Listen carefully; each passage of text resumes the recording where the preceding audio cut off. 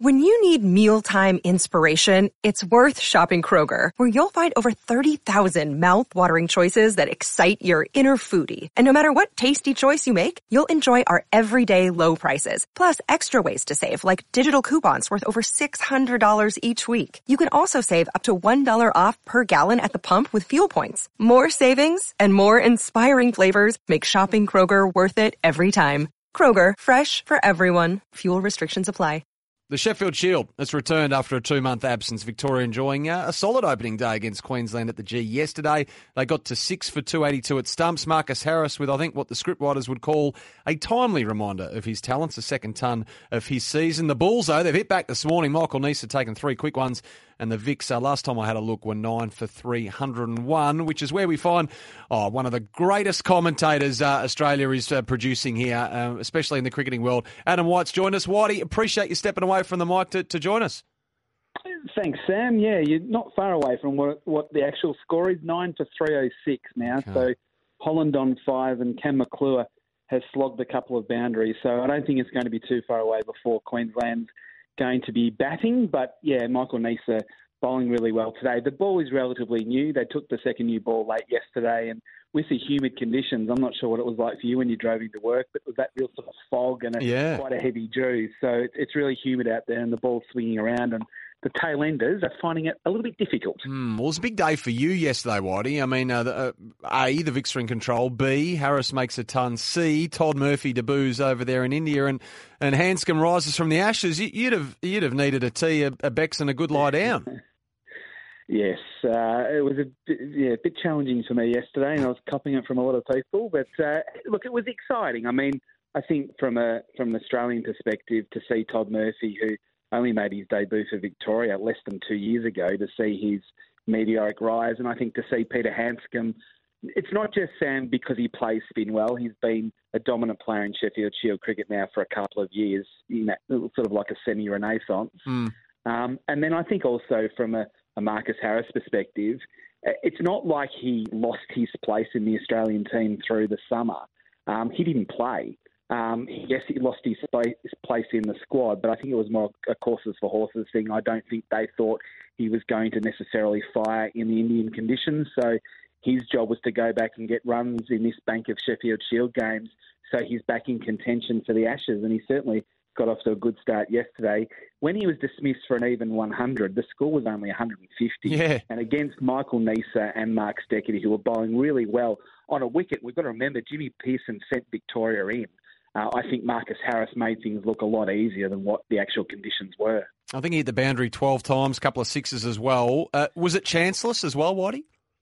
Yeah, it was. I mean, look, he had a couple of narrow misses for LBW, but, you know, that happens, particularly when you're an opening batsman. He played and missed a few, but generally speaking, it was one of the better hundreds I've seen him make. Now, he's now got 24 first-class centuries, and I know the commentary is, oh, well, yeah, he's a good first-class player, but he's got to be able to do more than that, you know, when he gets the opportunity at test level. But when you actually look at when he's had the opportunity at test level, it can't get much harder. It's been Boomer at the MCG. It's been Ashes matches in both England and here in Australia. It's not like he's had an easy series against the West Indies to sort of bed his spot down. So I still think he's got the ability. Even yesterday against Michael Neser and Mark Steckity, and many other times against high-quality tacks here in Australia, he's actually taken them to pieces. So it might be more a mental thing than anything else for him to take the next step. As I'm talking, Victoria's just been dismissed for 307. So right. Neser, who didn't get a wicket yesterday, ends up with a figure of 4 for 71. He's bounced back very well. And what of Will Sutherland? He couldn't add to his overnight score, unfortunately, dismissed for 26. But obviously stepping in as captain with Hanscom overseas. How did he go? Yeah, look, he was really good late yesterday. He played some really nice shots, and he has been elevated to number 6, and obviously the captaincy as well. He got a good ball early today to be dismissed. I was a bit disappointed about that. I would have liked for him to go on and make a 50 or 60 and get Victoria closer to 400. But I thought the captaincy thing was a really bold decision by Cricket Victoria. I think the safe play would have been to give it to Marcus Harris or even maybe a Matt Short, who was captaining the strikers at times through the BBL. But I think it's more emblematic of what Will Sutherland will be in the future. He's only 24. He's a really strong leader around the group as it is. No one bleeds more navy and white than what Sutherland does. He has the ability with the bat. We've seen it with the ball. He's already taken 24 wickets, I think, in the Sheffield Shield to this point. He's a star player, but I think his leadership is underrated. And I think it'll help him, hopefully, be an international cricketer further down the track to give him these leadership opportunities, because I think he'll thrive with the extra responsibility. I wasn't surprised. A lot of people were that he got the job. But I think the way he leads that younger group of Victorians, and we have got a fairly young Victorian team at the moment, I think it was an inspired choice. Hey, Waddy, I'm really enjoying watching Ashley Chandrasinghe. I mean, great to see him get a crack at it consistently. So batting at 3 at the moment, 67. Again, another innings of patience for him before he was trapped LBW, I think, by Kuhnemann in the end. So he faced 186 balls for his 67 with the 8 boundaries, but he's got a cool, calm, collected head on his shoulders, doesn't he? Yeah, he does. And Sam, the interesting thing with Ashy is he's almost the opposite of most young players coming through. Most of the young players coming through have got all the shots and want to play them, but don't necessarily have the temperament, whereas Ash for a young player is the other way around.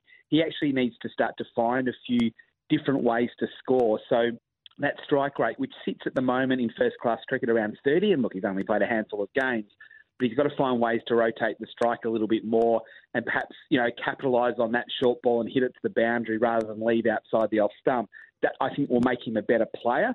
But what a great sort of foundation you've got, where someone that is happy to leave the ball outside, off stump, at the top of the order, frustrate the opposition. He and Marcus Harris batted yesterday, put on over 100. And while Marcus dominated the runs tally, Chandrasinghe was still able to absorb a lot of pressure from the other end. So, yeah, I agree. And I know that the coaching team think they've got something special with Chandrasinghe, and he's got a long career ahead of him. Well, the Vicks just dismissed, as you heard there from Whitey moments ago, 103.1 overs faced, all out for 307. Michael Neser showing his class in the end on day 2. 4 for 71, his figures from 23. 0.1 overs. Whitey, some great feedback for you off the text, mate. Really appreciate it this morning. A lot of people saying it's great to hear from the Vanilla Slice King again. So thanks very much and enjoy the rest of the day's play. The great thing about being at the Sheffield Shield, there's lots of catering and there's not too many people here, so they become great afternoons. Play the percentages. Thanks, there's Adam White there. Magnificent to hear from Whitey.